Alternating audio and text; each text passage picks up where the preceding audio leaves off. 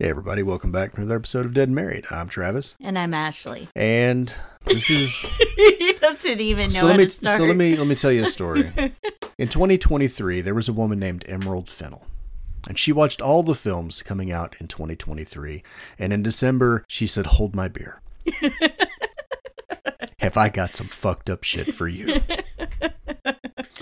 Let me tell you a story now. There was a girl named Ashley, who told her husband, "You have to watch this movie with me. You have to." So they sit down, watch the movie, and Ashley slowly gauging her husband's reaction when all of a sudden he goes, "No, no, no, no, God, no, no." And yeah, that happened. It's probably going to be one of my favorite film memories ever. That was probably the strongest reaction I've had to something I've seen in a film ever. The worst part is how it's telegraphed. It's like that little look over the shoulder. And I was like, no, you're not going to do it. Oh, yeah, he did it. He did it. Welcome, everybody, to another episode of Dead and Married. I already said that. Did you? I did. Sorry, we got off track. Today, wrapping up February, we're obviously talking about the 2023 Amazon Prime original film by Emerald Fennel, Saltburn. Yeah. Yeah, we're going to talk about it. So, if you haven't seen it, spoilers. Heavy spoilers. Actually, you know what? If you haven't seen it, turn it off right now, go watch it, and then come back, because you just won't understand unless you've already seen it. Unless you're a person that says, "I don't know that I want to watch this movie, so I'm going to listen to you guys first, and then determine whether or not I'm going to watch this movie." Oh, no, you want to watch it. You want to watch it. I was just going to say that's okay, too. I had to watch it twice, so you need to watch it. He says had to. I think that he likes this movie. He's just not openly going to admit to it because he's afraid of how people will judge him if he says, "I did actually enjoy this movie." Okay, there are things about you know what? We're going to talk about this. Okay, so, first impression. So, I will openly admit that when this first came out, back in January, I really didn't have, I was like cautiously curious. I guess that's the term I'm going to go with. But I wasn't sure that I was going to actually watch it until I had brought it up to Bill and Zena when they came down. And they were like, "No, you have to watch it. Please, please, please watch this movie." And I think they were trying to tell us about it without spoiling any of it as best they could. Nonetheless, once they had kind of given us their quick review of it, I was like, all right, fine. I'm gonna give in. I'm gonna watch this. And my knowledge of Barry Keoghan as an actor was very, very limited. I'd only seen small things here or there. And I, of course, as anybody who watches TV and isn't under a rock, I knew Jacob Elordi from Euphoria because before London had passed, that was like her favorite show ever. So I was very familiar with him. And so I was like, all right, I'll give it a try. And then I started hearing people say, that this was just a ripoff of like Brideshead Revisited or The Talented Mr. Ripley. But I know, I'm claiming I'm a film lover, but I have not seen either of those films, nor have I read Brideshead Revisited. So I was kind of coming into this fresh, and I actually am really happy that I decided to go into this completely cold with no reference behind it, because as a standard kind of rule, I'm not really into obsession movies much. I mean, I know that kind of goes, thrillers kind of go hand in hand with horror, but that whole like single white female thing, it's never really been my thing. So going into this with none of that knowledge or reference behind it, it ended up being a pleasant surprise for me. So my first impression of it was, where has this movie been all of my life? You? Well, so I didn't have any desire to watch this film. I don't know. I think I missed that conversation that y'all must have had about this movie. Mm-hmm. And I hadn't really heard anything about it, but I kept seeing stuff online about it. And I was like, I guess it's kind of a fucked up film. Okay. So, but I didn't know any details about it at all. Uh-huh. Watching it. So it's a tricky movie because in the first, 10, 15 minutes of it, I'm like, all right, so it's just like a coming of age sort of thing, right? Mm-hmm. And until it's not that at all. Yeah, they really kind of pull the rug out from under you on this one because it really looks like it's going a certain way. And I'm not the only person to say that. We watched a couple of reviews today. And they mentioned the same thing. Like, you watch it and it's like, okay, so nerdy kid goes to college, makes some rich friends. There's going to be a little bit of drama. I've seen this film before. No, you haven't. You've never seen this before because it goes to fucked up places. Yeah, I think my first impression of this film was no. And then when it was over, it was still no. The last 5 minutes of this film are definitely no. But I didn't like it. I didn't like it. There are things I like about it, but yeah. We do that at the end. No, I was going to say, can you elaborate on why you didn't like it? I think there are no likable characters. I was going to say, because I think we're probably going to have a few listeners that are going to go, oh, well, we can kind of guess why he doesn't like it. I'm sure they can. They can draw whatever conclusion they want. But I think it's because there's no one you can really get behind in this film. For me, everyone in this film pretty terrible. They're all bad people in one way or another. The only exception, I think, would be Felix, Jacob Elordi's character. Other than being unbelievably, phenomenally spoiled, he seems like he's a decent guy. But the rest of his family, they suck. And Barry is a fucking sociopath. And they really... You mean Oliver? What did I say? Barry. Well, that's his name. Well, I know. I'm just... You hear that, Barry? Yeah, Oliver is a complete sociopath. And the worst part about Barry is that God damn it. About Oliver is that they don't introduce him that way. They introduce him as like the nerdy kid that's probably going to get picked on and, he's awkward and shy and all this stuff. And you start to go, oh. And then, no, I don't feel bad for him. He's the worst person in this film. See, I think that's it. I think that's the reason I don't like it. There's nobody that I feel like you can root for. But do you really not like it, though? Maybe I don't not like it like you would normally not like a film. I don't know. I have weird feelings about this film. But I think that's a big piece of it there. Is it normally in a movie you get at least one character that you can kind of root for, I guess? And this doesn't have one to me. Okay. So, because you don't really want to see any of them succeed. That's my thought. Okay. So. All right. Why don't you go ahead and give us cast and crew? Okay. So, I already said it was written and directed by Emerald Fennell. And I'm impressed. It's the only thing of hers I've seen. But her filmography is remarkably short. So to look at the work that she's credited for on IMDb anyway, a little bit of TV and some short films, like 6, and that's it. And then she did this. No. She did... what was that one? What one? The other one that she did. Promising Young Woman? Yes, that. Okay. I've not seen it yet, but now I feel like I need to see it. Yes. It's just odd for her to go from, I don't want to say unknown, because maybe over in the UK she was known. But she did one big movie. She's an Academy Award winner now, and she kicks out something like this. Like, that's pretty crazy. So if she comes to you and she's like, hey, I want to make a movie. Make a money? She wants to make a money. I assure you, money's not a problem for her. If she shows up and she's like, I want to make a movie, just give her the money, because she can do it. I'm pretty amazed about what she did here. I don't necessarily agree with all or like all of it, but there may be, okay, she's pretty great. Okay. So get on with it. I'm trying to be very careful about what I say. So anyway, the film stars Barry Keoghan as Oliver Quick, Jacob Elordi as Felix Catton, Rosamund Pike plays Elspeth Catton, she's the mom, Richard E. Grant is Sir James Catton. And it was purely by accident that we somehow ended up with 2 Richard E. Grant films this month. But what was the other one? Happy accident. Dracula? Oh yeah. Remember? Oh yeah. Help me with this one, Archie. Oh my God. I told you. I said, get this right. Yeah, I wasn't really listening. So you said it. Just do it. No, I'm not going to do it. No, because you want me to be the ass. You do it. Cool. So Archie plays Farley Stark. Oh my God. Just try. Madekwe? Madekwe maybe? Madekwe? I don't know. We're butchering his name. Sorry. Apologies. Okay. Archie plays Farley Stark. And the cast is pretty small. There's a lot of background characters in there. I will throw Ewan. It's like Ewan. Yeah, Ewan. Mitchell plays Michael Gavey. He's he's a friend. Give me a fucking song then. Yeah, he's a friend for a whole minute when he's at Oxford. And then, wow, you got to scroll way down here to get to this one.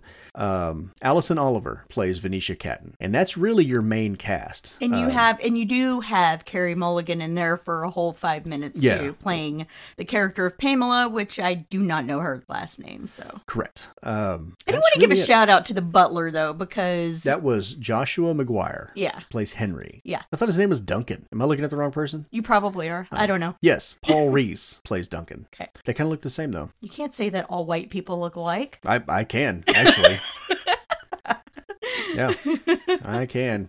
So that's pretty much it for the cast. Again, it's not a small cast. You just have a small central group that you spend 99% of your time with. Right. There's a ton of background characters, particularly at friends and such that they encounter while they're at Oxford. But once you make it to Saltburn, once you make it to the mansion, that's really it. It's just the family and Oliver and Duncan, the head butler or whatever. Mm-hmm. So yeah, that's the cast. Do you need a break? Do you need a break? You seem very nervous. I feel like I need something. A tranquilizer, maybe? So we'll move on to the story then. Okay, I'm enjoying this way too much, so I'm going to have you keep going, and I'm going to ask you what your thoughts on the story are. So in reading a lot of the reviews, there's some that think it's wonderful, and there are a lot of reviews that are just nasty.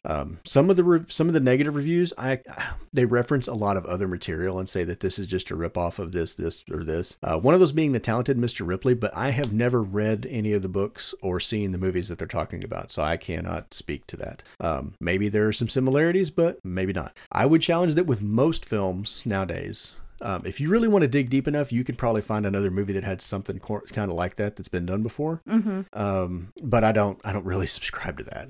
You told me something along the lines that you told me a long time ago that there were no original ideas anymore, just people who hadn't thought of them yet. Something to that effect. Yeah, or they get remembered, sort of. Because if you think about it, most everything that you get now is just a variation of something that's happened before. Yes, I agree. So really, it's not. I don't necessarily look for it to be completely unique. I just look for, did you do it well? Yes, I agree. Was it well executed? It's kind of like a movie, like a remake or a reimagining. Okay, I don't really care that somebody else already did it. How well did you do it? Right. So if the execution is there, I'm fine. But apparently that offends a lot of people, because they were really, really negative about it. So I can't speak to the story or its originality or anything like that. I feel like, I guess from the lines, the script, I feel like the script was good. There weren't any lines in it that just made me cringe. Are you sure about that? Well, no, I'm not talking about... I guess I'm talking more of, maybe that's more in acting, their delivery or people saying something that just seemed really out of place or out of context for what they were doing. Does that make sense? So I think the script was fine. It's a tough story. Like I said before, it's when you open the film, you're like, okay, I'm at Hogwarts. This is awesome, right? That's what it looks like. Oxford looks like fucking Hogwarts. And when they're having their meal, guess what? Looks like Hogwarts. I'm just saying. But yeah, with a lot of cocaine and alcohol. That's a movie I'd watch. I guess technically I already did. But Oliver's not a wizard. So. Oh my God, you're killing me. Do you want to do it yourself then? Okay. Climb up off my back about it. I feel like it flows pretty well. I saw some stuff where they were saying they wanted to deal more or go more into Oliver's personality, his character, his backstory or whatever, and kind of explore Oliver a little more, but it's already a 2-hour movie. Mm-hmm. So, I mean, you're kind of getting up there in terms of runtime, and you don't want to turn this into fucking Dune where you got to take a vacation to watch it. So I'm okay with it. I feel like he reveals enough of his personality throughout the film that I don't necessarily need flashbacks or whatever to tell me who he is. Mm-hmm. And at this point, who he is, who he was before he got there doesn't matter. Who he becomes throughout the film is what matters. So I really don't need a huge history on him. As far as the Cattons go, I don't really feel like you need a ton of character development with them. They're a rich family that's always been rich. They're whatever. He's a sir, right? So he's a knight, the dad is. So I don't really feel like you need a lot there. I mean, most of them are such, I don't know, vapid characters. I mean, because we're just going to hang out at our mansion and be rich all day. That's it. So there's not a lot there in my mind to explore how they got there. It's sort of self-explanatory. They've just always been wealthy. So I don't feel like there's a lot that needs to be said. I feel like a lot of the twists and turns throughout the film were well executed because a lot of it was unexpected. Well, like the one scene that made me scream at the TV.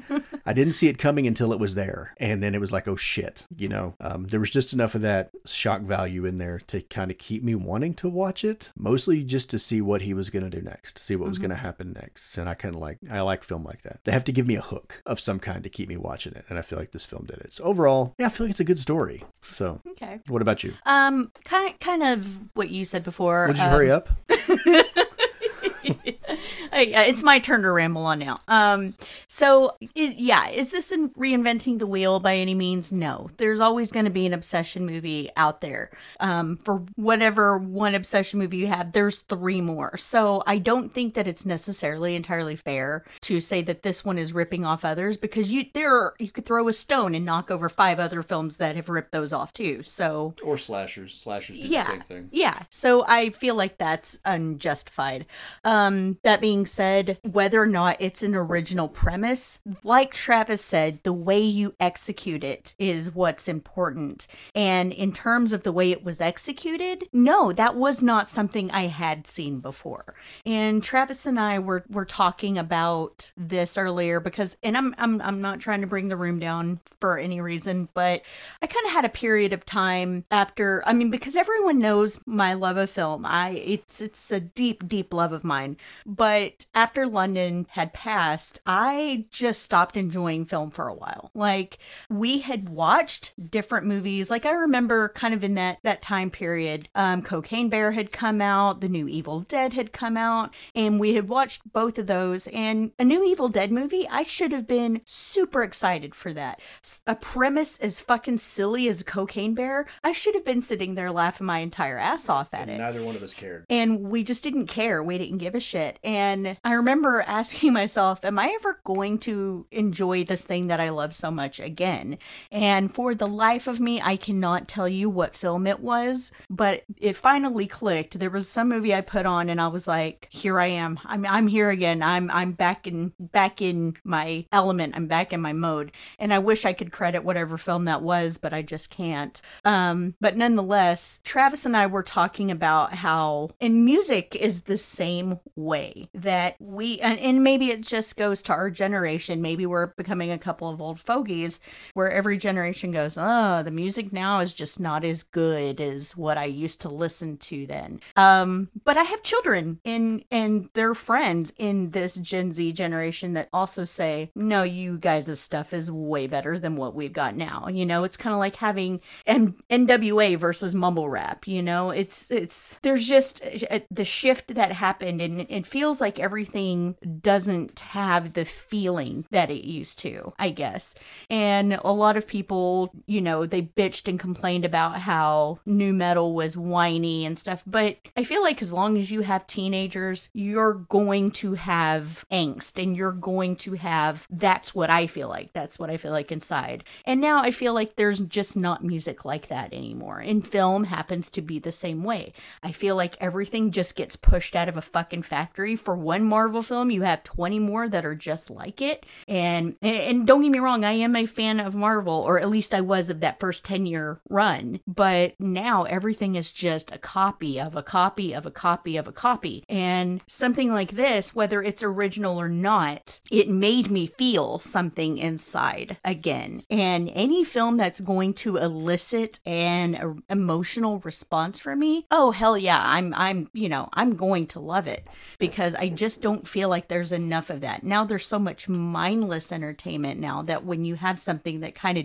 digs its haunches into you, you go, wow, okay, I didn't know that something could make me have a response again. So in those terms, I think that this story is terrific, because like Travis, I kind of had like a vague notion of where it was going. You kind of, or at least I did, I can't speak for everyone else, I kind of got that feeling at the beginning. Oh, okay, Oliver is obviously infatuated with Felix. At the risk of me getting kicked under the table here, how could you not be? You know, I showed Isabel a picture of Jacob Elordi earlier and she goes, ew. And I was like, you're kidding, right? So, London just thought he was beautiful to look at, even though she was gay. So you can see how he would have that obsession with him early on. But I did not, you expected it to be that single white female thing of, oh, I've got to be just like you. I've got to, I'm going to start dressing like you, and I'm going to start talking like you, and I'm going to do this and that and the other.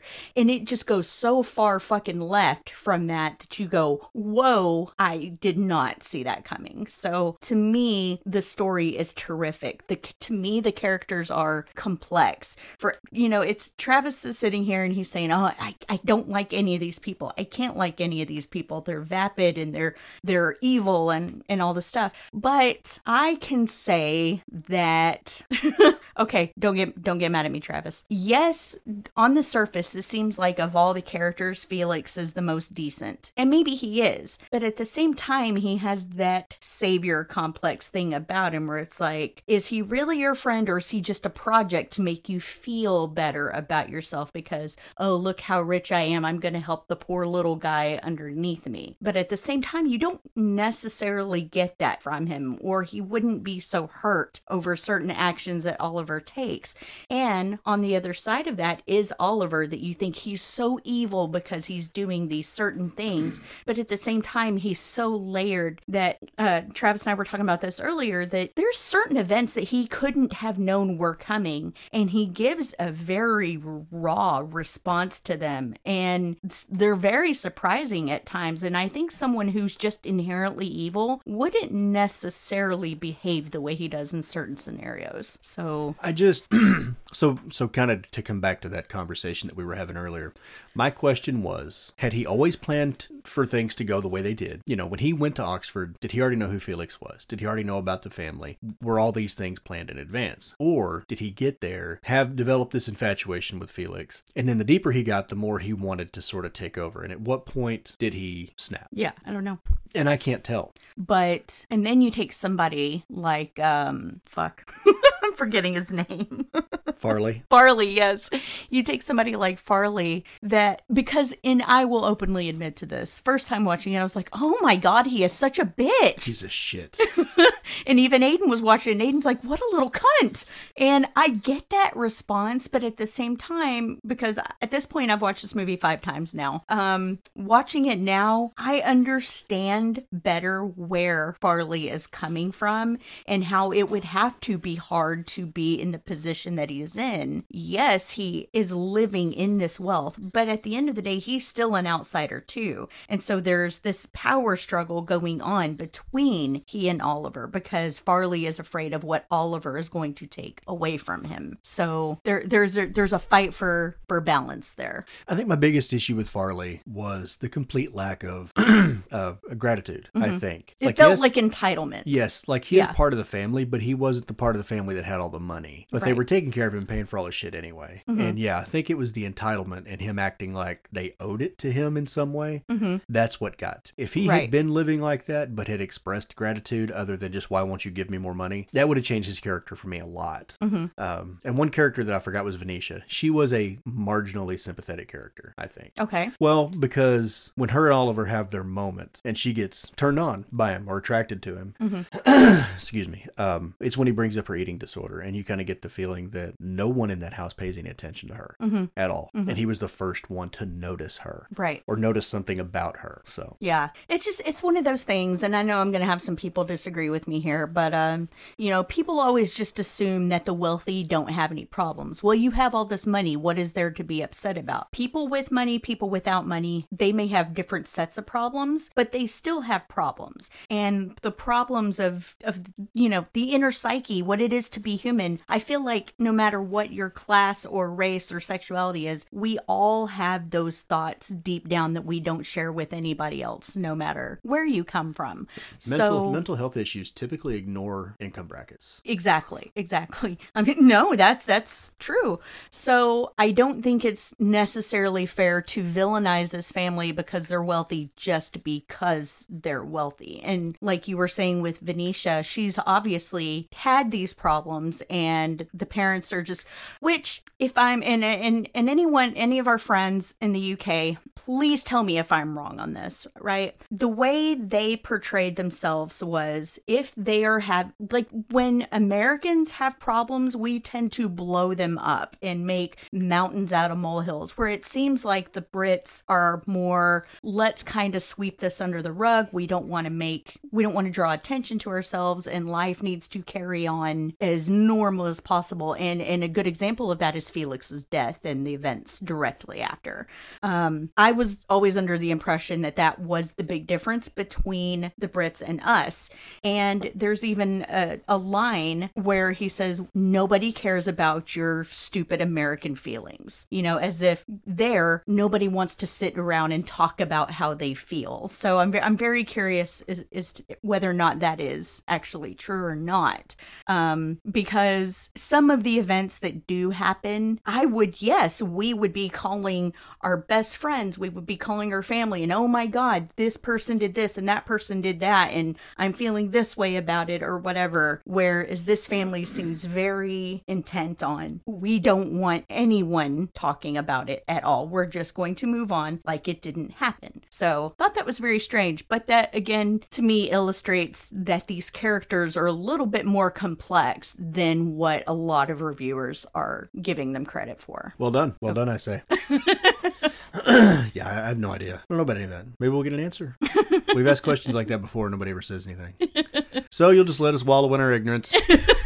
Never know. So shall we move on to special effects? Were there any? So I think in lieu of special effects, we need to talk about the cinematography. Oh my God. The DP was Linus Sandgren, and I have never heard of Linus Sandgren before. But to you, I say, well done, sir. Well done. How many times are you going to say that? As many times as I want. I mean, you've already used thus 4 times. Thus. I'll have people know I say thus. He's actually an Oscar winner. And so I was looking through his filmography, and he did La La Land, which I think is another one where the visuals are a little unique. Yeah, I don't know. I've never seen it. Never seen it. But he did American Hustle. Okay. So also never seen it. That's okay. Then that's not the movie I'm thinking about. But yeah, he's got a pretty good filmography, but goddamn, the man did work in this movie. I think the visuals in this film are probably, we'll say 2023, because that's when the film came out. Probably the best ones I've seen this year, in the last year. Yeah, I would agree with that. I can't say that they're my favorite visuals ever, because there are other movies that exist out there that the cinematography is just brilliant. Lynch, but still.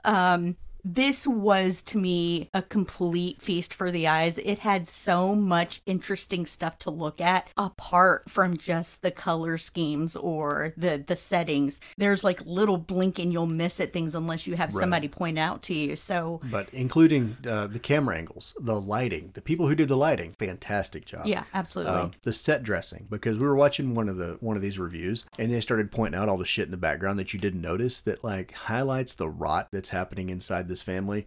They're living in this giant mansion, but they've got fly strips hanging from the chandeliers. I didn't notice that when we watched it, but it showed us still, and there they are. So the set dressers paid unbelievable attention to detail to get all that stuff in there. And then it was shot in such a way that you have to really be paying attention to catch it. Right. And I love those. That's like watching a fucking National Lampoon movie where you've got all this hilarious shit happening in the background that sometimes is funnier than what Leslie Nielsen's doing. I'm just saying. So yeah, I guess that's the thing, is that in terms of aesthetic and what's going on in the story, I would say this film is pretty surreal. Like, it definitely in the back half has a sort of a dreamlike quality to it. Like, there's things that you're questioning, am I really seeing what I'm seeing? And maybe that goes along with having an unreliable narrator through this whole thing. Maybe things are hyped up a little bit more or downplayed a little bit more, but it feeds into that whole thing of it being surreal. Am I really seeing what I'm seeing? Okay. Well, I just had a thought when you said unreliable narrator, and I thought unreliable. Yeah, I didn't sound like that. You did.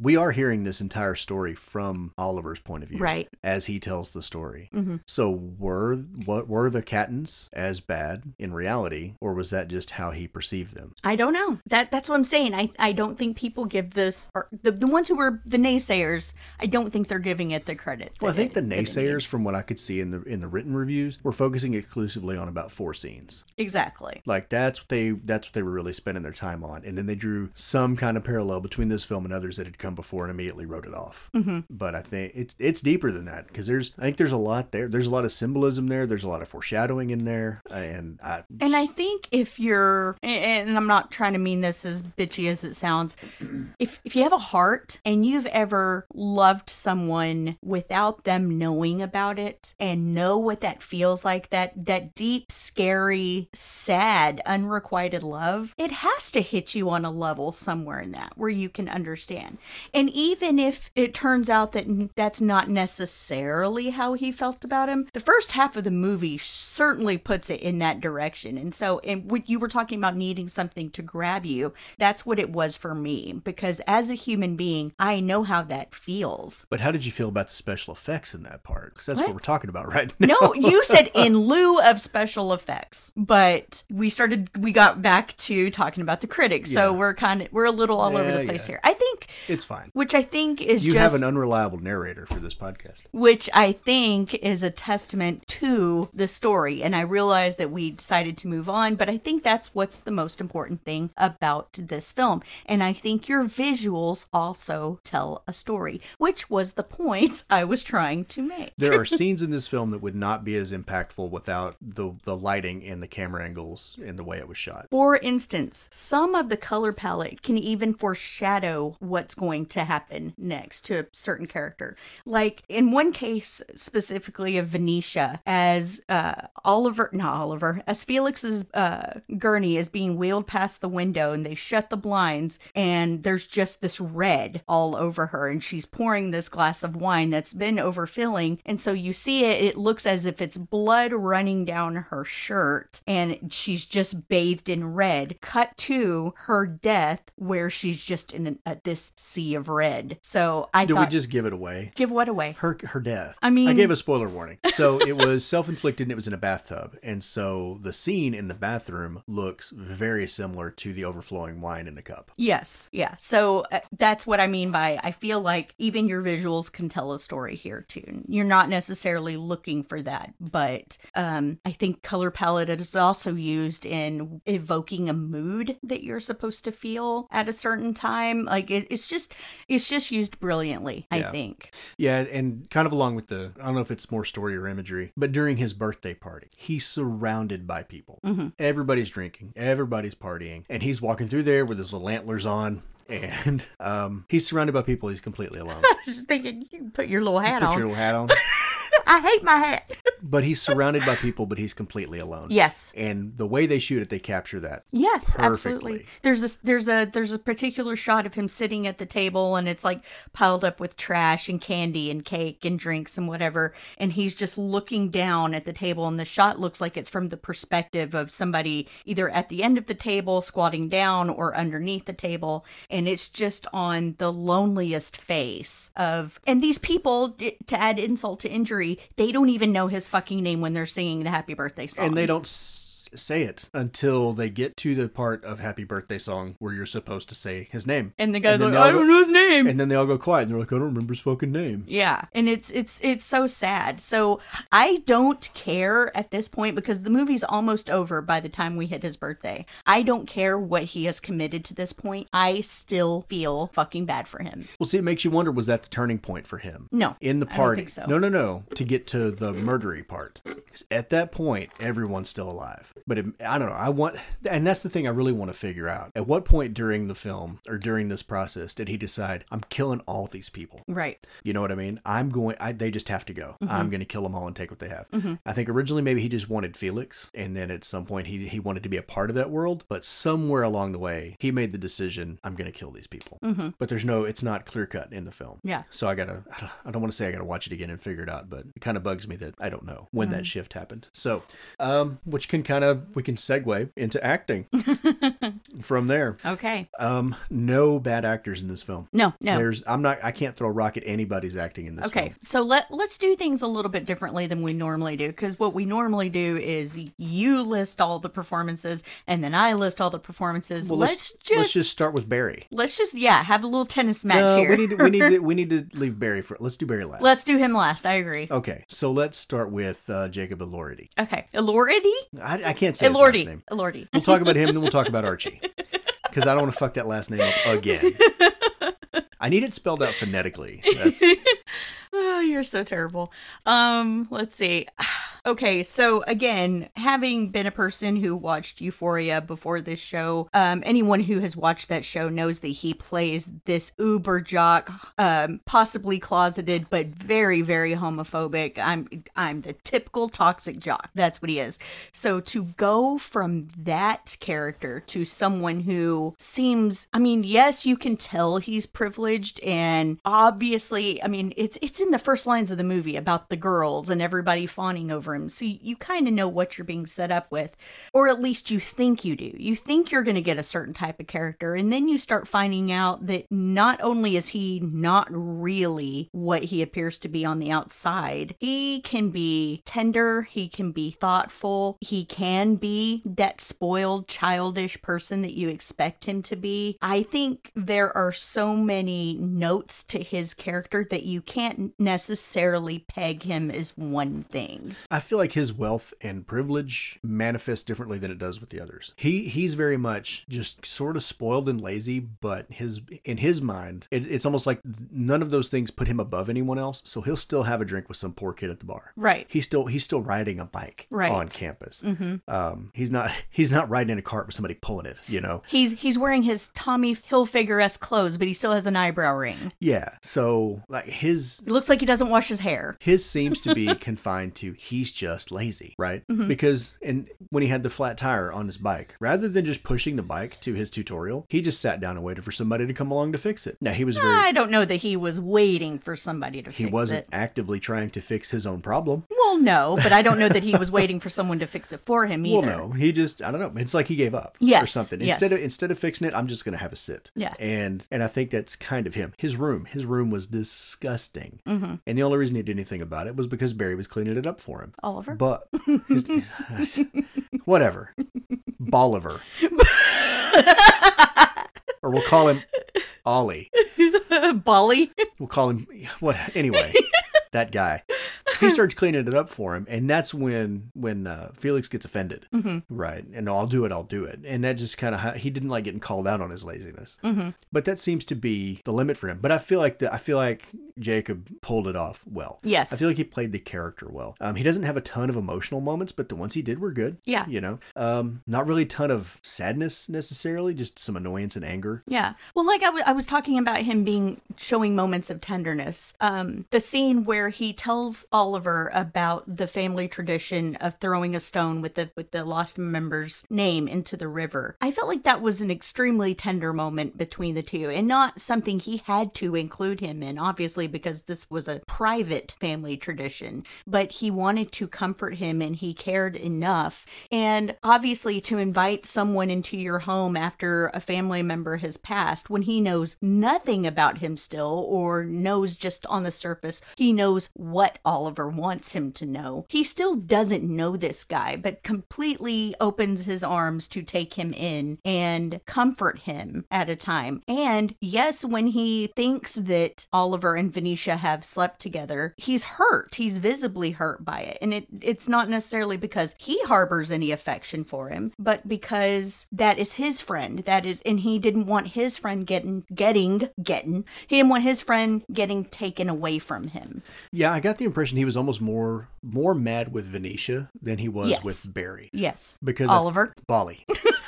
And I think that's where the annoyance was really coming from. Maybe he felt like, because she says later in the film that he never liked other people playing with his toys. Mm-hmm. And I think that illustrates the point very well. He was mad that she played with one of his toys. Except I think it goes a little bit further than that. Well, it may, because I think he did actually kind of care about Oliver on some level. No, not just that, but I think that when it's kind of like, there was an episode of Buffy the Vampire Slayer where Cordelia was telling Buffy, like, you think that I don't have problems? You know, I'm surrounded by all these people, but not one of them really knows me. And I think in a way, Oliver was possibly the only one who really, on some level, knew Felix as he is and not the image that everyone else sees. Well, and Oliver just wanted to hang out with it. Everybody else was around him for what he could do for them. Mm-hmm. And I think because of what he looked like. Or because of who he was. Yeah. They all stood to gain something from it. And while we find later that that's exactly why Oliver was there, in the beginning, he doesn't put it off that way. Right. You don't know that. He's like, I just wanted to be his friend. Mm-hmm.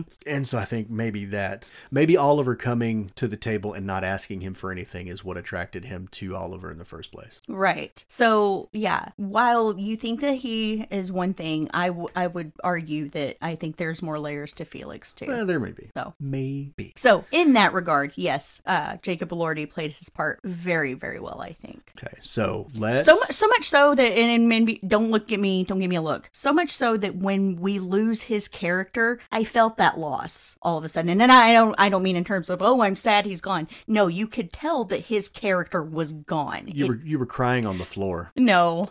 What I'm saying is that he had such a presence there as a character that when he's gone, you feel that missing character. Right. So let's move on to Alison Oliver, who plays Venetia. And I did think it was funny that her last name was Oliver. It is. It gave me a chuckle. If they got married, it'd be Oliver. She is absolutely magnetic in her performance, I think.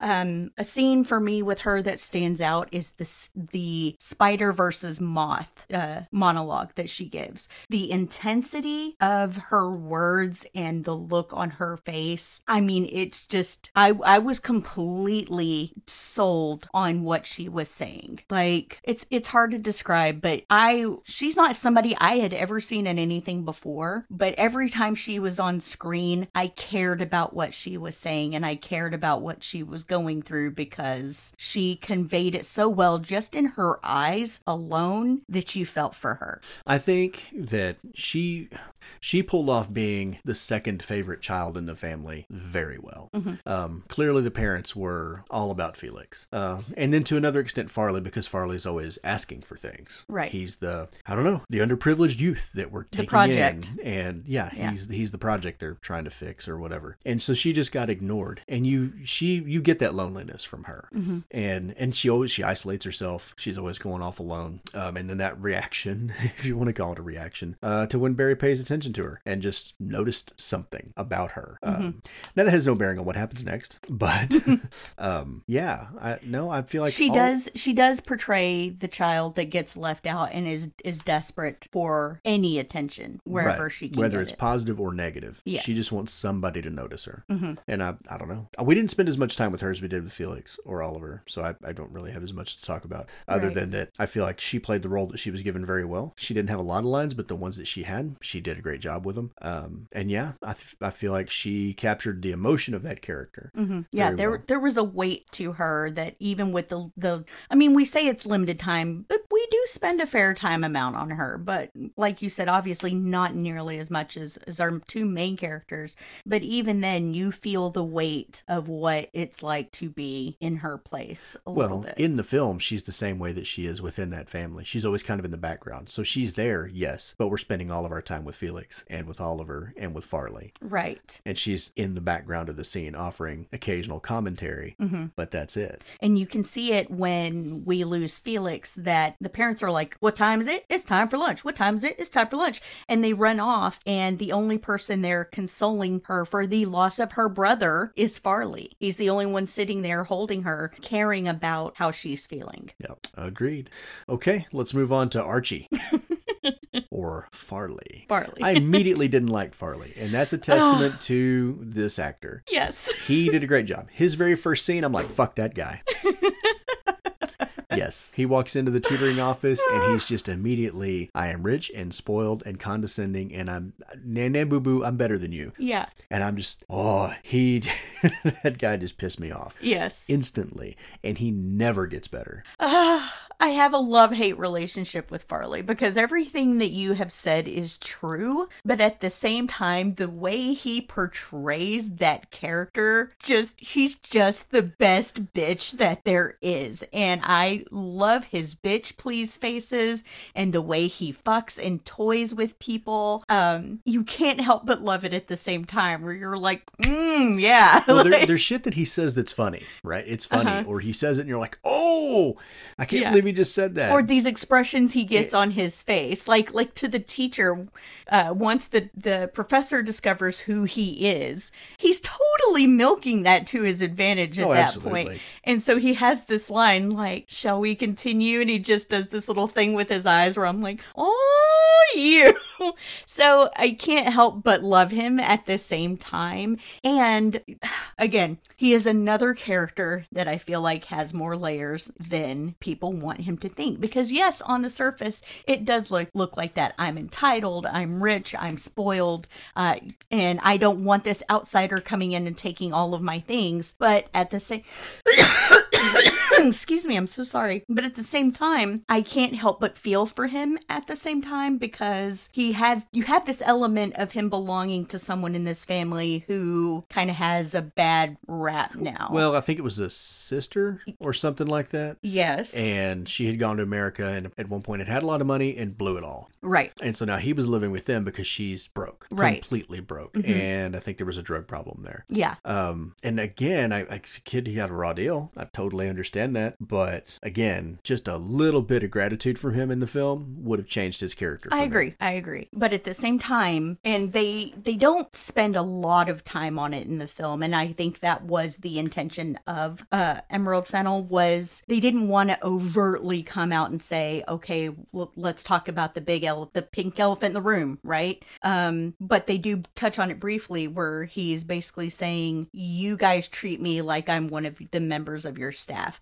I don't necessarily think that that's true, but at the same time, I feel like there is something there that nobody's talking about. It's getting brushed up under the rug like everything else. Yeah, I mean, I agree and disagree because no, he does not get treated like a member of the staff because he's in everything. Mm-hmm. He's out there naked in the field and swimming by the pool or whatever. He's doing everything that the other people are doing. Right. But I can kind of see where he's getting that. Yes. I can't imagine having to, well, actually, yes, I can imagine this because none of us listening or talking are anything remotely like the Cattons. And if you are, kudos. But for us... Can we move in with you? For us, sometimes we have to be in that position of we don't want to ask for help, but we don't have a choice but to ask for help. And to have to do that, for some of us, it's nothing. You just go and you just expect people to give and give and give and give. But for others, it's hard and you have to swallow your pride and you have to, it's a hard thing to do to say, hey, I need help with this. Yeah, but I think in the case of his character, when he and Felix are having that conversation, he was like, said something about I have to come to you with the begging bowl. Right. Okay, I understand how from a pride standpoint you wouldn't want to do that, but at the same time, it's not your money. Mm-hmm. This is not your house. This is not your shit. Mm-hmm. You don't have it. It's theirs. Right. Like, why wouldn't you? Why would you think you don't have to ask? Right. I guess that's the thing. I mean, if I walked into the neighbor's house and just started taking food out of their fridge, that they're not going to be okay with that. Right. I mean, you know what I mean? Mm-hmm. If I went and asked, it would probably be a different story. Mm-hmm. But so I don't, and again, I think it's that entitlement. He thinks that because he's family, even though he's not that family, that he's just entitled to all of it and he should never have to ask for anything. He should just have it given to him. Well, at one point he does tell Oliver at the party, this is my house. Right. And I'm always going to come back. Except it's... Which we find out, no, that's not really the case. None of that was true because it's not his house. Yeah. So, I don't know. I can see both sides of it, I guess. Yeah, that's me. and that's why I'm saying I think that the character is more complex. Yeah. So, and that just his making you want to hate him one minute, and his making you kind of semi wanted to cheer for him the next, or feeling sorry for him the next. That all goes into his performance. Yeah, and you know what? Honestly, when he showed back up at the party towards the end of the film, I thought, okay, maybe this is his hero like redemption moment where he's going to come in, kind of save the day. Mm-hmm. He's going to keep everybody safe from Oliver or whatever. Nah, that didn't happen. Right. So again, he just came in. He was a shit. He said some shit stuff, and then he's gone. Yeah. So yeah, not a one-dimensional character, but still not a terribly likable character for me. So let's do Richard E. Grant, who plays Sir James Catton. His performance was so strange and offbeat. He was eccentric. Yes. So if that's what you're doing, if you're playing the eccentric billionaire, gazillionaire, whatever he is, he did that very well. He did. Because there was something very off about his character, and something, like when I was talking about surrealism earlier, to me he fits into that a little bit.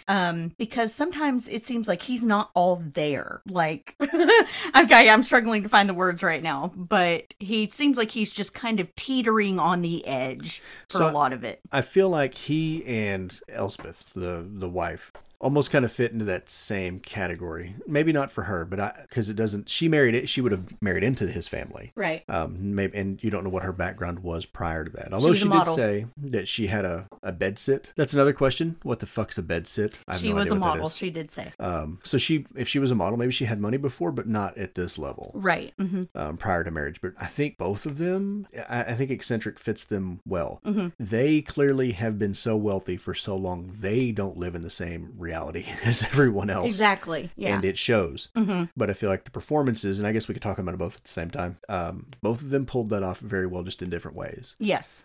He is completely disconnected, I think, from just almost everything that goes on around him, unless they're watching a movie or something. If it's not something he enjoys, he doesn't want any part of it. When Felix dies, he doesn't want to talk about it. He doesn't want to have the curtains open. He does, everything is done discreetly. Even when he ships Oliver off, we'll do it discreetly tonight. Well, even though it happened in the middle of the day. When Oliver is introduced to Saltburn, he goes to the front of the house and very, we're rolling out the red carpet, opening the gates. But when he asks him to leave the house, it's very shush out the back door of Saltburn. Right. So anything that he considers distasteful has got to be completely minimalized. He doesn't want anything to do with that. Yeah.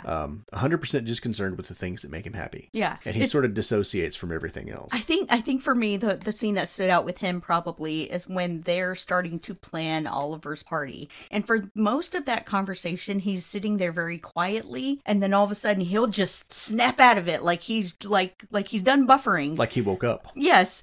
Like Windows startup, and he's like, I could wear fancy dress. Like it's just out of nowhere, and you're like, I can wear my suit of armor. Yeah, exactly. And it's just it's a very quirky performance, and I was very happy with it. And where I feel like Rosamund Pike's character Elspeth kind of follows the same line is that she has all of her needs met 100%. There's so little in life that she could actually want, that the only thing she can really take pleasure in is the lives of others. Right. She doesn't want any part of her own, clearly. But that's basically all she does through the entire film is gossip about the problems other people have. I will elaborate on that just a little bit. If you notice, whenever someone is being talked about, she almost always has to one-up it somehow. Or that happened to me too. Travis and I know people like this, that you could be talking about a subject, and whatever it's about, that person has to go, oh yeah, that happened to me, this happened to me, and it comes out with her, I was a lesbian once. She has to interject herself there. Or whenever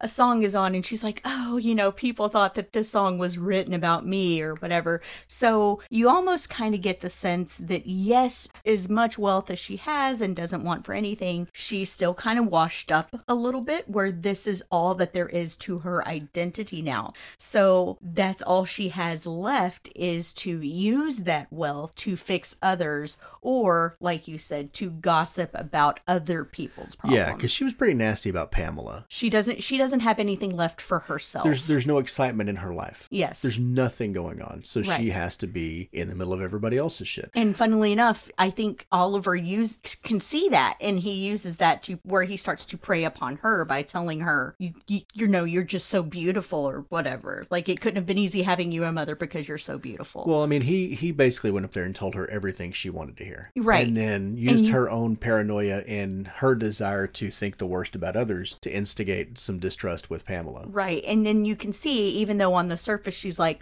oh, you can't talk to me that way or whatever, or I'm insulted or whatever, but there's still that little glint of her eye of somebody noticed me. Oh, I thought there was about to be some fucking... I'm important. I was like, he's going to bang Felix's mom. Yeah. Yep. So, again, it felt like a very big departure from that character to her character in Gone Girl, where she was just, well, she was a little bit like Oliver in that she had this whole elaborate evil plan set up, and you watch it unfold. She was, to see her go from an Oliver-esque type character to being this type of character was a little jarring, but again, just goes to show how talented she is as an actress. Yeah, no, I feel like she pulled it off very well. Mm-hmm. But yeah, the other thing that was she had a thing with like cleanliness. She had a lot of, I guess, quirks. Right. Mm-hmm. Like she doesn't want a man to have stubble because she thought it was unhygienic. Right. And Felix has to take his eyebrow ring out. Right. Mm-hmm. So she does have there's some weirdness there. Mm-hmm. And I feel like she captured those eccentricities in her performance. Right. So. But there was something that I thought was strange. She had a line where after, what's the dad's name? Sir. It's just it, sir? No, there's more. Sir James Catton. James, that's right. As soon as his character, well, not as soon as. His first name was Sir. But when his character has passed and she runs into Oliver again, she has the weird line of, the coast is clear now, isn't it? Which I found very odd. And I feel like there's stuff there with her that we don't necessarily see, too. I feel like there's some ambiguousness. Well, like maybe... Ambiguity. I don't know what the fucking word is. Maybe she wants to see Barry. Yeah. In a carnal way. Yeah. All right. So briefly, Carey Mulligan, she plays, and she is credited as Poor Dear Pamela. So her first name is Poor. Last name Pamela. I don't know. I would have liked to have seen her a little bit more in the film. I agree. She was such a weird character, and Carey Mulligan pulled it off really well. And I know she was in a different film because she was brought up a couple times as having done a film before, and they said this was almost like a cameo for her. Right. Mm-hmm. I feel like I need to watch that other film as soon as I remember what it was. And I feel like she was trying to obtain what Oliver was, but wasn't necessarily as smart as him about it, because you have these dueling scenes of them trying to get her out of the house and her being like, oh, well, yeah, I have a place, but it's not that big, and it's not, she keeps trying to, perhaps I could stay a bit longer, whereas on the other side of that is Oliver going, no, I'm not leaving. I don't think I can leave. Right. And so she's doing the same thing. She's just not as conniving as Oliver is. No, but I mean, the character she plays, you get the impression that she came from wealth also. And like a bunch of the other ones, once the money's gone, they don't know what to do. They can't take care of themselves. Right. And so that's, I think, where that desperation comes for her to stay, that she wants to stay, because she knows she'll fucking die if she doesn't have somebody taking care of her. She does. And she does. She'll do anything for attention. That's right. But I mean, that's sort of the theme with all of these people, except for Oliver, is that they can't, being rich is the only thing they know how to do. Right. Mm-hmm. So, but I feel like hers was good. I just would have liked to have seen a little bit more of her. I agree. All right. Are we to the man of the hour now? I don't know. I'm trying to find an extra that we can talk about. Oh my God. Let's talk about Jake. He's played by Will Gibson. I guess we could talk about Duncan for a minute. Duncan's just fucking weird. He's a serial killer. I never know what his intent is through all of this, because he kind of treats Oliver the same way in that, like, I can see what you're doing here, almost. So I took him as sort of the... Alfred. He's the Alfred, right, of the house, in that it's his job to protect that family. I think he sees himself as sort of a guardian or whatever. Mm-hmm. And he sees all these people that are not family as interlopers, or leeches, rather, which they are. Mm-hmm. And so he immediately doesn't like them. If they're coming in there to be in his space, he's going to have to clean up after them. He's going to have to get their food. He's going to have to deal with these people that are not part of the family, and he has to put up with it. And he's resentful. Right. That's what I took from it. Okay. All right. Now. He's also fucking creepy. Let's talk about Ewan Mitchell that plays Michael Gabby. Give me a fucking sum. Give me a fork and some then. I could have used more of him in this film. Everything he said He was terrific. was funny, and I feel like he was grossly underutilized. I think they should have brought him along to Saltburn too, so he can just be screaming fuck in the background. But you know what the problem was? What? He was NFI, Not not fucking fucking invited. invited. That's right. He was great.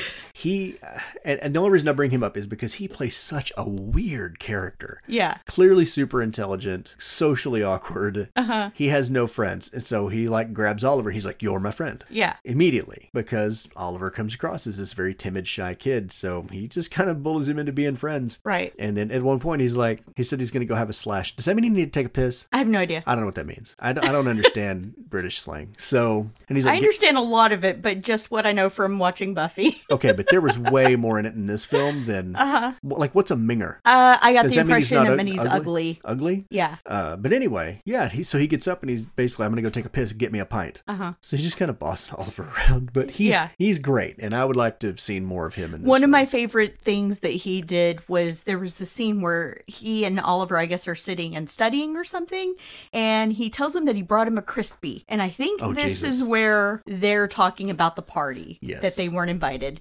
And then he asked Oliver if he can have his Crispy if he doesn't want it. Yeah. And then he takes it and, like some kind of a fucking monster, turns it horizontally and takes a bite out of it. Who takes the first bite out of the side of a candy bar?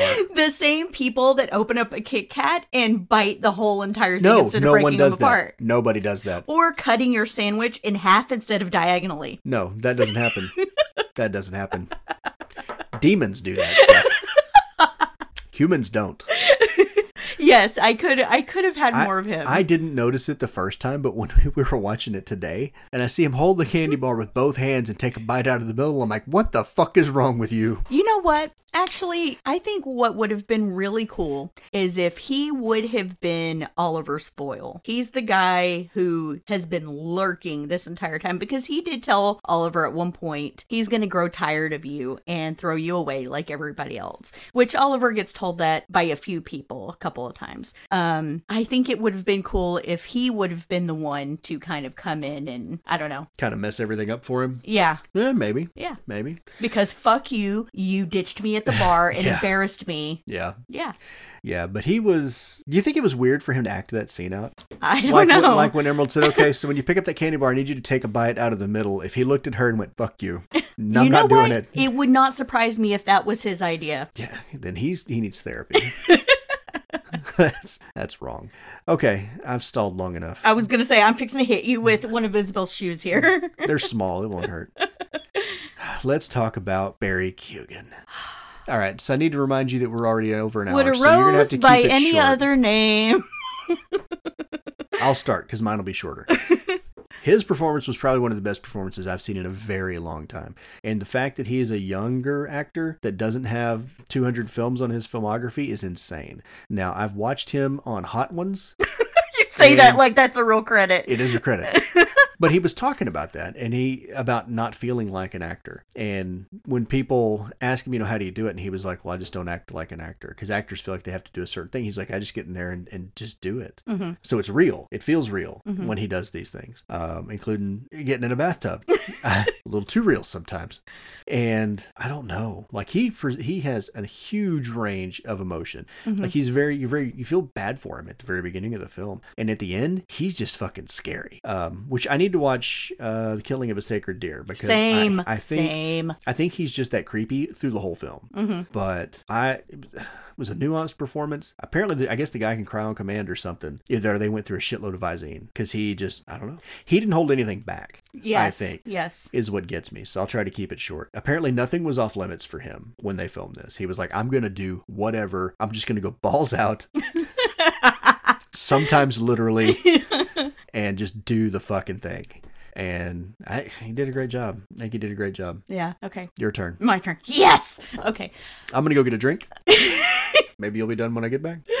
I need a drink. Okay. I think apart from the tiny little scene that he had at the end of Matt Reeves's Batman, oh my gosh, this was the film that made me go, I have to watch more of his stuff, because I knew that The Killing of a Sacred Deer existed and I knew that people were raving about his performance, but I don't know, just for whatever reason have not made it around to that film yet. But this film made me go, okay, I have to watch that film now. He is probably the most talented actor I've seen in recent years. I would say since Heath Ledger, for sure. That's fair. He is absolutely so brave in his performances, in his vulnerability. I don't think he necessarily cares what critics will say about what he does in his performances. I think he gives very honest and raw deliveries.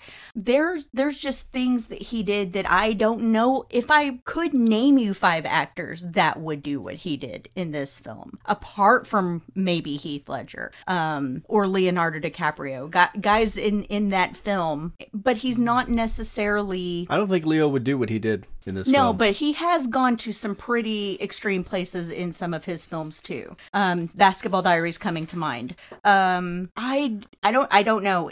I don't know that all the words in Weber's could define what he put behind this performance, because it was so... The way Venetia described him as being a spider and weaving his web, you couldn't necessarily see it the entire time, but once you're kind of privy to that's what he's doing, then you do. And then once you, and that's why I think this movie merits more than one watch, because if you go back and you start seeing it from the beginning of what his hands were all in at the time, it's just remarkable. And I know that has to do with the writing to some degree, but at the same time, the way his emotions, the way he calculates everything, it's just there's something going on behind his eyes all the time. You're just not sure what necessarily. So there's one shot, and it's as much to the credit of the DP as it is anyone else, I guess, where he's like looking out the window and Felix is sort of standing behind him and they're talking. But I'm looking at his eyeballs, and the way the light was hitting, I was like, it looks like a snake. Mm-hmm. Looks like if he had vertical pupils. I think I remember you telling Aiden that. That's like boa constrictor eyes right there. Yeah. It was just weird the way the light hit him. Yeah. Something predatory about it. Yeah. The way that scene was framed. And Aiden had pointed out that, which this is, beauty's in the eye of the beholder, I'll just say that. But Aiden, when he first came on screen, Aiden was like, that is a weird fucking little dude right there. And I was like, you just shut your whore mouth right now. Because I feel like, I don't know if it has to do with performance or makeup or outfits or whatever, but I feel like, yes, we see a visual change to him throughout the film where he's wearing his Oxford jacket and he looks very weird and you're like, oh, what's with that weird little guy? Well, what did Farley say? Creepy Doll Factory. Yeah.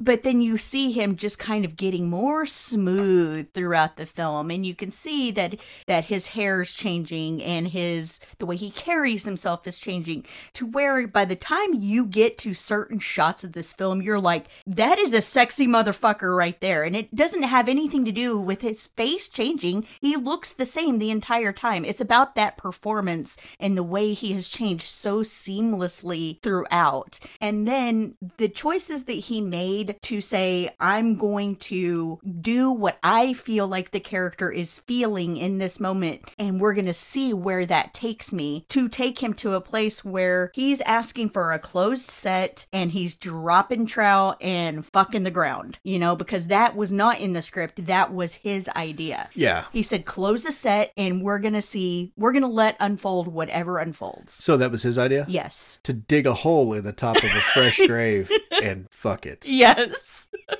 And I think it's brilliant, because I don't know of a lot of actors out there that would say, I'm just going to see what happens. I'm going to see where, as this character, I'm going to see where this takes me, because he's not method. He has openly said he's not a method actor. And even with those method actors that are kind of known for doing weird things in their performances, I still don't know that there's a lot of actors that would do what he did in this film. film. Like, by the way, you're going to have to do this, whatever, 5 to 10 minute scene of you dancing balls out for everybody and God to see. There's naked interpretive dance in this film. Not only are you going to do that scene, we're going to make you film it 11 times. I think that was a choice by someone else. He stepped up there and decided he was going to hang dong, and they were like, do it again. Once more. I go, fuck that. Again. Yeah, the cover was on the camera. I didn't. It was unplugged. Can you do it again? Yeah. So I didn't see that one. Can you do it again? Yeah, exactly. But I think that shows his bravery as an actor and someone who ultimately has to love the craft in order to say, I'm going to put myself in this completely vulnerable position because I think the character would do it. Or he really likes being naked. I'm just saying. And also, the way Travis and I were talking about the story and characters being layered and complex, I feel like he puts that out there more than any of the actors we talked about. There is so much more going on behind his eyes that I think that and I'm probably alone in this, I'm probably one of the few characters that does root for Oliver because you can see what he's going through. You can, even if his actions come from perhaps a selfish place, or maybe they don't. We don't know enough about him. I happen to love that his character is a little bit vague. I also understand the whole thing of, yes, I am comfortable, but I want more. I want everything. I get that too. And and even with that, I still cannot not like his character. Yeah, but again, you just, at what point did he decide I want it all? Was it from the very beginning? I don't know. Oh my gosh, how many times are you going to bring that up? As many times as I feel like it. Can we do it again? No, his performance was, I don't know, it was crazy. I don't think I've ever seen anything like it. Like, that's some shit you expect out of, Patrick Bateman. Christian Bale. Yeah, or a Daniel Day-Lewis type of shit. Actors who are method. Yeah. But those are the ones you expect that level of commitment out of. Yeah. So for him to not be a method actor. I still can't see Christian Bale fucking the ground. I can't see it. He did chase a sex worker down a hallway naked with a chainsaw. Only showed his ass. Yeah. And that's still not fucking a grave. He did not do that. You know what? I would imagine that Barry Keoghan probably now has the credit as being the only person probably to ever do that on film. So kudos. Yeah, and there's films out there like Necromantic that exist, so. I haven't seen that one. Neither have I, for good reason. Addressing the big 4 elephants in the room, I'm going to suggest that we talk about those scenes because we didn't necessarily talk about them in the story, but I know that we went around them on purpose. I know that there's people out there probably very curious as to how we felt about those scenes. Okay. So let's start with the first one, the most obvious one. Gonna make me relive this trauma.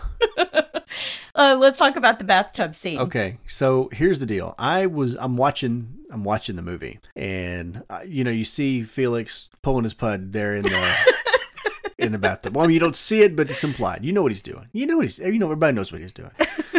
And then I guess after the fact, Barry is in there, and the tub's draining, and it's like, okay. And then he just suddenly stops, and he turns and looks at the tub, and you can very hear it draining. longingly. And on the first watch, my first reaction was, no. No. Don't. No. What are you doing? It's the first time I've screamed at the TV in a long time. It's going to make drinking your cereal milk way different. That's. I had me a nice tall glass of horchata today, and I savored every drop. I bet you did. I was looking at you. I think the part that got me was when he started rimming the bathtub drain. That's when I threw up in my mouth a little bit. So here's the deal. I got a thing about bathwater, all right? It's had a dirty asshole in it. and balls and now semen. Apparently, it's human. Human soup. I was going to say, I want to make this very clear. Travis is not coming from this at all. That's That's not what does it for me. Coming from a place of homophobia at all. No, it's that it's obviously disgusting. But we, in general rules, do not take baths in this house. We prefer showers because, and I've asked Travis about that before, like, why don't you have her take baths? And he, like when he's sick or something. And he's like, you're just sitting in your own filth. You're sitting in your own soup. It's disgusting. How do you feel clean after the fact? So the idea is you want to wash it off of you. Yes. So what you do is you get in a tub and you soak until it all comes off. And then when you stand up, it sticks back. Yeah. So that is the place Travis is coming from. Not that I should have had to explain correct. That is correct. It's kind of the same thing with hot tubs. I don't understand hot tubs. No, it's too hot. And now it's human soup with multiple people in it. You're sitting in someone else's ball water. Yes. All right? It's gross. Yes. Anyway. Your dirty butt crack has been sitting in there. And now you're slurping it up. Your unwiped ass has been in that water. And I want no part of it. How did you feel about that scene? Let's move on. Feeling a little awkward now. Get the spotlight off of me. So for me, Travis and I'm okay. I think we have established this probably since we covered Hellraiser. I am a twisted individual by all accounts. So my reaction to this scene was, oh, okay. Oh. Choices were made. It was not no, I don't want to see it. I was just like, wow, okay. He did that thing. Sure, okay. Think about how sweaty Felix was all day long. And like they zoomed in on his sweat. All that bath water was so salty. And then something about him, quote, rimming the drain was kind of hot. So I'm not going to do that for you. I don't expect you to. I was merely trying to illustrate that we had two different reactions. I have had to pull your hair out of our shower drain. I'm not doing it. Oh my gosh. That's some shit only married people know. Yep. All right, can we move on to the next one? Yes. The next uncomfortable thing? The next uncomfortable thing for you is the vampire scene. Do you remember? Okay, it was a Typo Negative song, and somebody was trying to tell us that that's what the song was about. No. Yeah. I don't remember what song that is. We'll talk about it off mic. Okay. Because I don't want to name the person. So I'm not going to kink shame anyone at all because I have heard other people talk about that is something that legitimately doesn't bother them. It's a bodily fluid. Yes, it's blood, kind of gross. But so I understand that side of it, but I also understand that there are people that it legitimately doesn't bother, right? People have hot love and relations while women are on their periods all the time. It doesn't bother them. There are still men out there that think periods in general are just gross. And for those guys, I usually go, grow the fuck up, because I'm sure your mother wished that you were just period too. But look, here we go. Here you are. Here you are. So writing reviews on something.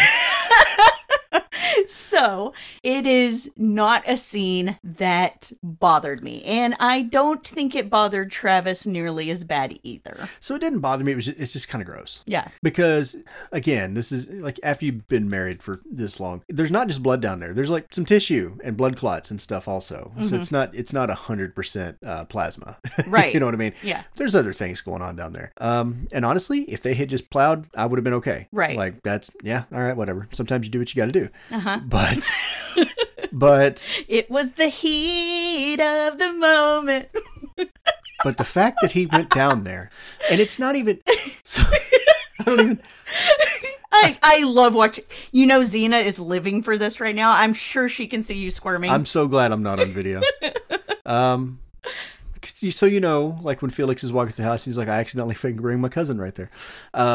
So the fact that he decided to do that and then stick his fingers in her mouth, and she was not at all bothered by this. Uh-huh. And then they tried to eat each other's faces. I don't know. That whole scene was just a little uncomfortable. But again, if it had just been like, she's like, I'm on my period, and he was like, I don't care, and they had just banged. Okay. Yeah. He just went straight for oral. And yeah. And again, to me, it was kind of hot. So in particular, the scene where he's sinking into the bathtub water water, and he's got that Joker's smile around his face, and the corners of his mouth lift just a little bit where there's the faintest smile there. It's so hot. I can't help it. And Travis is just powered down. I'm thinking about a Meatloaf song. I'll do anything for love, but I won't do that. Okay, what's the third one? So the third one is it the grave scene? The grave, yes. So what's number 4? Oh yeah, number 4, we kind of talked about. Yes, we did. So the grave scene, has anybody ever been to the beach? Right? And maybe you don't have a towel, but you sit down anyway, and then there's grit goes places. Are you fixing to go Anakin Skywalker? It's yes. It's coarse, it's harsh, it's irritating. You ever had sand in your crack? It gets everywhere. Well, now he's got it in his foreskin. I don't know that he has foreskin. He doesn't have foreskin. We saw that. I didn't look at it that close. I'm just saying he got dirt in places that you shouldn't have that much dirt. It just seemed really uncomfortable. It was just weird. Like, it was, if that's your thing, then do your thing. I mean, it was just fucking weird. Okay. So for me, this is not the scene where I'm going to say. And what if there were rocks in there? I'm not going to say that this one was hot like I found the other two. I'm going to say I found that scene very sad because you go back and forth, I loved him, I hated him, I loved him, I hated him, and you never really know which one it was, or at least I don't feel like you do. Because you forget, everybody's just, oh my God, he's fucking the grave. But he's sobbing while he's doing it. And so for me, that makes it a really sad scene. That the shot of him kneeling down and grabbing a hold of the cross and hugging it, that whole thing is just really sad to me. And whether or not he wanted to take this family down, I do happen to think that there was a part of him that did love Felix on some level. And so not only has he lost this person that he was possibly in love with, he also just lost his best friend. So there is something sad about it. So that kind of, we had talked about that earlier too.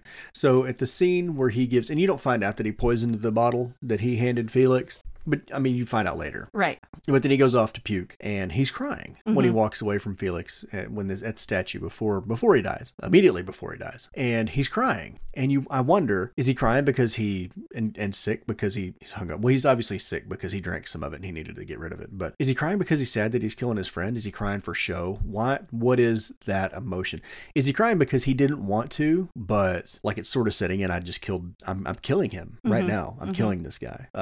But then that scene, the graveside scene or the grave scene later makes you think, yeah, he really did care about him on some level, but if that's the case, why did he go through with it? Yeah, I don't know. That's what I understand. Like, why did he push forward with it? Guess he felt like he had to. I mean, did he feel like he was locked in at that point? Yeah. Because at that point, he had been found out that he'd been lying about the whole thing. Right. So, and Felix was basically cutting him off. So, did he feel like he had to? I don't know. And Farley was pretty well on to him at that point, too. Right. But I mean, he didn't necessarily have to get rid of Felix. He could have just gotten rid of Farley. And honestly, if he'd have gotten rid of Venetia, him and Felix probably could have just hung out there. I don't know. I don't know if he could have amended that after the fact, all the lying that he had done. But it was weird. So yeah, I agree that there's a really strong emotion that he captures during that scene. I just don't know. I don't think I would have done that. I just, no, probably wouldn't have done that. Yeah. So number last one, and I think you're right. I think we pretty well already covered that. But I will say, if I ever had a house that big, I would do that. I would say that after everything his character went through in the film, I feel like there's something very cathartic about that dance at the end. Oh, that's an I win dance. Yeah. He's doing the dance of joy. Yeah, naked interpretive dance. That's what he's doing. But I don't know. I get it. There is full frontal male nudity in that, and maybe that's just what offends people, I guess. I've never understood why some guys get so offended about that. I mean, you don't stand in a urinal and compare with the guy next to you. That's not what you do. That's weird. But like you see another guy on TV or in a movie like this, and there are some guys that just get so offended by it. Like, dude, you have one. Like, yeah. Why? Why is this bothering you so much? Because they have that thing, well, by me watching this movie and then saying I enjoyed it, that must mean I'm gay. No, doesn't mean you're gay. But yeah, I don't know. It's kind of like most women, if they see another woman's boobs, it doesn't offend them. It's like, well, yeah, I have those too. Well, some women do get offended. Some women do. But I'm just saying that guys, there's a lot of guys out there that it's like, yeah, they think that. They think it's going to change their sexuality if they see it. Yeah. But that's not what we're talking about. It's not the kind of show. I would totally dance naked in a house if I suddenly inherited a castle. Oh, hell yeah. Hell yeah. But you got to wonder, where was Duncan? Was Duncan the one holding the camera? Were they finally alone? Did he immediately get rid of Duncan? I don't know. They never say. Because when she meets him in the coffee shop and she's like, you have to come to Saltburn. And he asks, is Duncan still there? And he clearly is. But if Duncan was still there at the scene where he kills Elspeth, wouldn't Duncan have been in the room? Since he's like the main guy. So where did Duncan go? Or when he got control of Saltburn, did he immediately fire everybody? I don't know. Right. It's weird. Yeah. I like to believe that Duncan was the one holding the camera while he was dancing naked through the house. But no, there's something about the scene. Like, I feel like with A24 in particular and a few others, we've had a lot of good for her movies that have come out in recent years. This was, I felt like, the first good for him film that came out, and I was here for it. Like, I'm not gonna lie, I was so damn happy for him at the end of that movie. Do I hate that Felix died? Yes. I was gonna say, you're giving him the good for him. Like, good for you. You murdered an entire family and took their home. Good for you. I'm sorry. If you are one of those people that's interpreting this as an Eat the Rich story, then yes, you root for Oliver. But Oliver was never the poor. No, but he was just the not as rich. A lot of people are saying that that's what this film is another Eat the Rich film. I don't necessarily see it as that. I don't really agree with that assessment. Yeah, but anyway, I was happy with those. So, having said all that, before we go into quote killing scene, I have to give a shout out to Uncomfortable Funny. Uh-oh. Oh, this was not intended to be funny. I'm sure it wasn't. I know that this movie is also described as a black comedy, and I will say there are a lot of humorous parts in it without trying to necessarily be, like the scene of Oliver dropping the rock. It's supposed to land in the river, and it lands in trash and vomit or whatever instead, and he's like, well, that can't be good. I love that. It's so fucking hilarious. But the one that gets me, that probably shouldn't get me, is the scene at the table when they're wheeling off Oliver's body past the window, and Dad is so desperate to keep this normal that he tells everybody to, well, what's going on is, let's see, Oliver and Farley are arguing amongst themselves about who deserves to be there and who doesn't, whatever. And Farley has a thing, why are you still here, or whatever, and they break it out to an argument, and Dad's like, enough screaming, it's wonderful, and he tells him to eat his pie, and Farley goes, lunch is cold. Like, that's the worst thing that could have possibly happened. It's cold shepherd's pie. I don't know why, if it's his delivery of it or if it's how uncomfortable the scene is, but something about his line delivery there just takes me fucking out of it and cracks me up every single time. So that's not where I thought you were going with that. I thought you were going to play the audio from where you recorded Aiden's reaction to the bathtub scene. No. No, we will save that for last. Okay. Or the beginning, or we'll edit it into the beginning of the episode. No, we're not doing that. We'll just play it at the end. It'll be fine. So, anyway, just had to give that one a shout out right quick. So, quote. Oh, score. Oh, shit, we forgot about the score. Score. I don't feel like we have to talk about this one too long. I will say that and some nerds, I'm not meaning to call you nerd. I'm just kidding, honestly. Some people out there will know what that song is that's playing at the very beginning of Long Live the King or whatever. Zadok the Priest. Yeah. Nerd. I love that they put Oliver's name in there because I didn't notice that the first couple of times I watched it. If I remember correctly, that's what they play when they crown a new king or queen. So. Yes. And so knowing what the film is now, knowing where it ends up, it's brilliant. I love that song there. It's so fantastic. It's like you're foreshadowing the entire movie before you've even watched a single scene. It's terrific. Obviously, murder on the dance floor is a perfect way to end the film. Especially since he just murdered a bunch of people. Yeah. Let's see, what else is there? Rent. The Pay My Rent song. Yeah. Also very good. So other than that, I mean, and then there's the Killers in there. There's a lot of good music throughout the film. Well, it's Mr. Brightside. Yeah. Which is, yeah. And if you listen to the song and you know the context of that song, it is actually, even though they only sing like a second of it in the film, it's actually pretty fitting too. Yeah. So. Yeah. I like all the music. There was music in this film and I heard it. Yeah. Even enough to remember the opening. Yeah. But that's mostly just because I heard someone else talk about it. So I feel like all the music in the film was purposefully chosen. Yes. To fit the scene or to foreshadow. The music played a part. Yes. Now, having said that, if you don't know the song they're playing, it won't make any fucking sense to you at all. Like if you don't know what Mr. Brightside's about, not gonna mean a damn thing. You're just gonna be like, what was that song they were singing? Rent, I feel like is pretty self-explanatory because it's on a karaoke machine and you get to see the lyrics.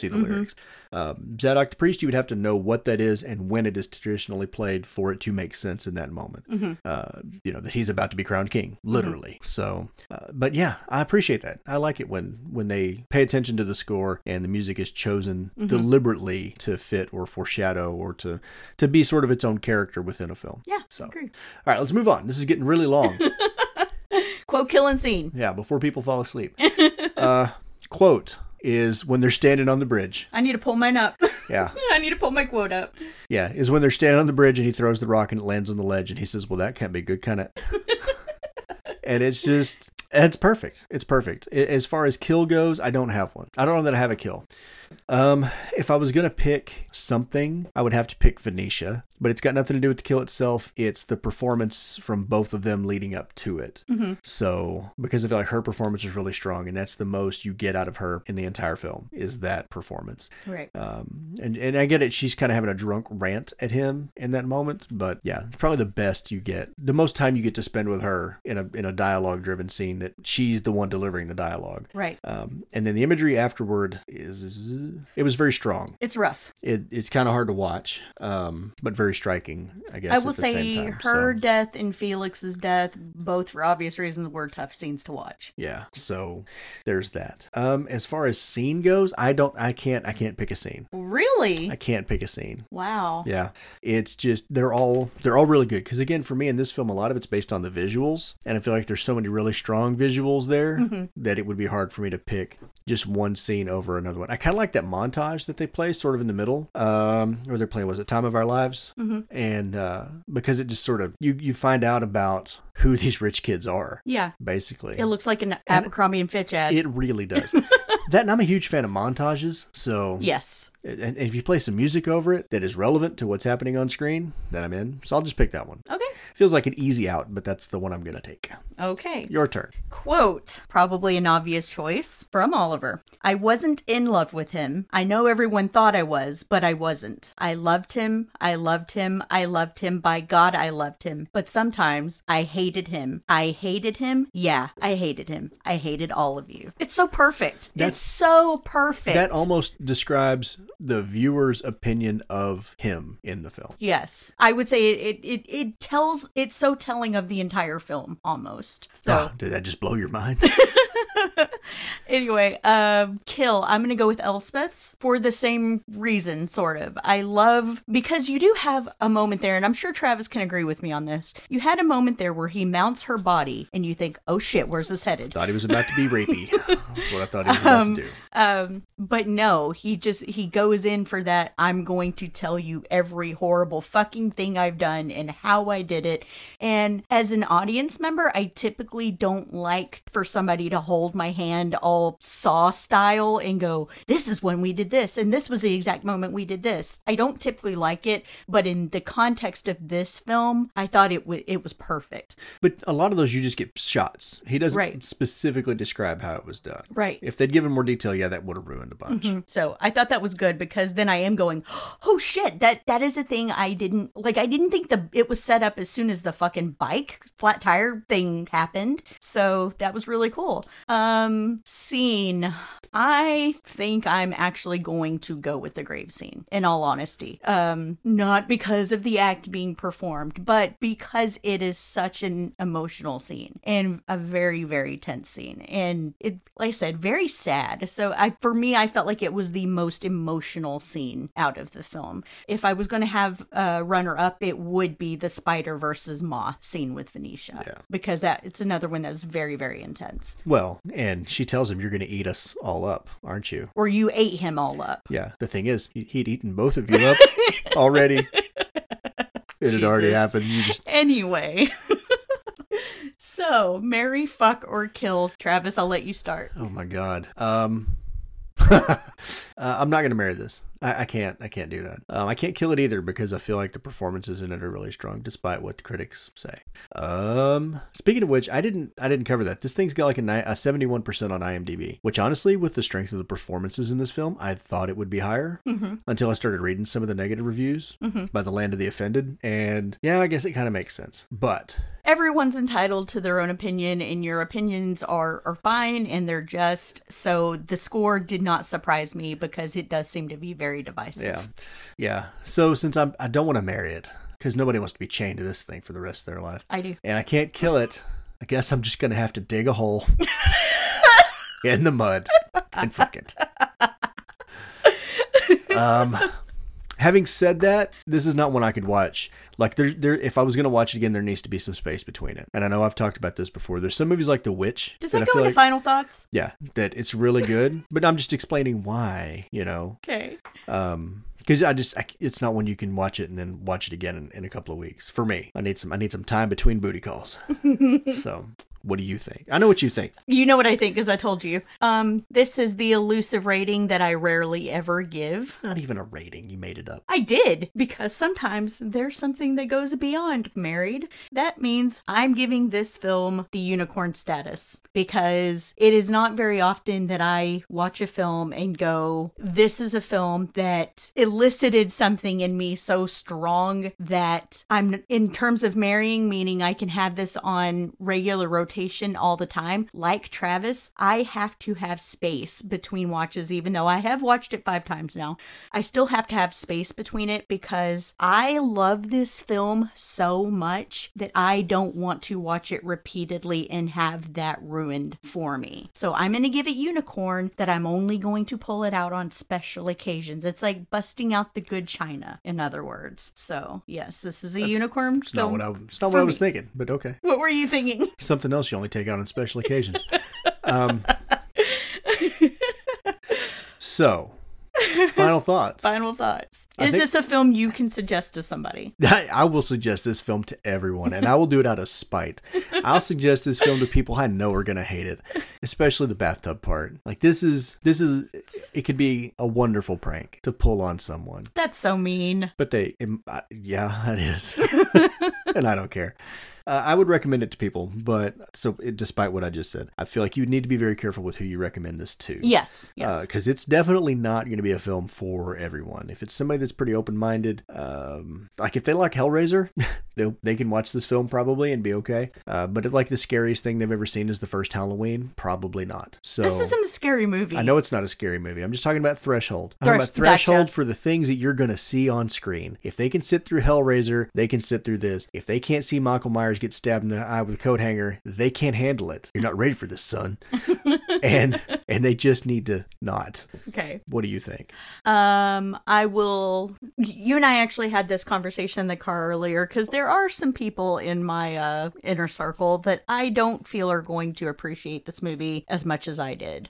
They like a certain niche of film, and so I will say that this movie is not for everyone, especially people with delicate sensibilities, because let's face it, at the end of the day, there's a lot of homoeroticism throughout this film. There's a lot of taboo subjects. There's a lot of things that you kind of wish you hadn't committed to your eyeballs. But I feel like there are people who love film and there are people who like watching movies. And I'm not trying to make that sound as pretentious as it just came out, but when Bill was telling me that I needed to watch this film, I knew it came from a place of our shared love of film and filmmaking, and not, dude, you just got to watch this because it's so fucked up. No, he knew that this was something that I would appreciate. So I don't think that you can just casually suggest it to everyone, because inevitably you're going to have that person that goes, what the fuck did you just make me watch? Well, because that's a lot of people would watch this and they would assume that they would zoom in on those 4 scenes. Right. And think that it's just for the shock value. Mm-hmm. And in a way, maybe it is. Maybe those 4 scenes are. But I feel like the strength of everything outside of those 4 scenes still makes it a good, credible movie. Yes. Yeah. I've heard people say that it's boring, and I'm like, what movie were you watching? Yeah. There's way more to it than the crap that they've chosen to focus on. Yeah. So I agree. So again, like Travis said, it's not for everybody, but I feel like if you if you have a strong will and you can appreciate things outside of just what's going on and outside of people's pants, then I feel like a lot of people would appreciate it. So yeah, and she was saying a lot, and she addressed the deal with Farley sort of. I did read a review that they were doing a disservice to the gay community with this film. I didn't really take it that way. Did you? Because it's kind of being semi in the community. I wasn't offended because I understand, because they focused the entire review on. I say semi in the community. I'm in the community, and no, I was not offended. They focused their entire thing on Oliver, but Farley was there too, and also part of that community. Mm-hmm. So I don't know. I think they were trying to make this film about something that it's not about. This is about a specific situation with a specific group of people. It's not trying to give a message about an entire group. Right. I think people will look for things to be offended in no matter what. Yeah. So yeah, you can't please everyone. Like, I get it. You want to dig deep into things and find the hidden meaning, but sometimes the meaning exists within the bubble of the film. They're not trying to go beyond that to make a social statement. So okay, that's my opinion. All right. Next week. So next week we are going to change gears once again and lean more into the comedy horror realm. I don't even know if you'd call it a horror film, but I don't give a shit. If it involves vampires, it is a horror film. Next week, we're going to talk the original Buffy the Vampire Slayer. With Paul Rubens. Pee-wee himself. I can't wait. I think that's going to be fun. I've been binging both the original series and Angel over the last couple of months. It's going to be fun to revisit it. So I haven't seen that movie in forever. Yeah. It's been a really long time. Yeah. Really, really fun. And you know what? You're going to put it on and I'm going to go, I miss Sarah Michelle Gellar. That's entirely fair. There's no Cordelia in this one. How can I survive if there's no Cordelia in it? Oh, Cordelia. I wrote that song. Anyway, before we turn you completely loose, for your listening pleasure, we would like to present to you Aiden's reaction to the bathtub scene. End scene.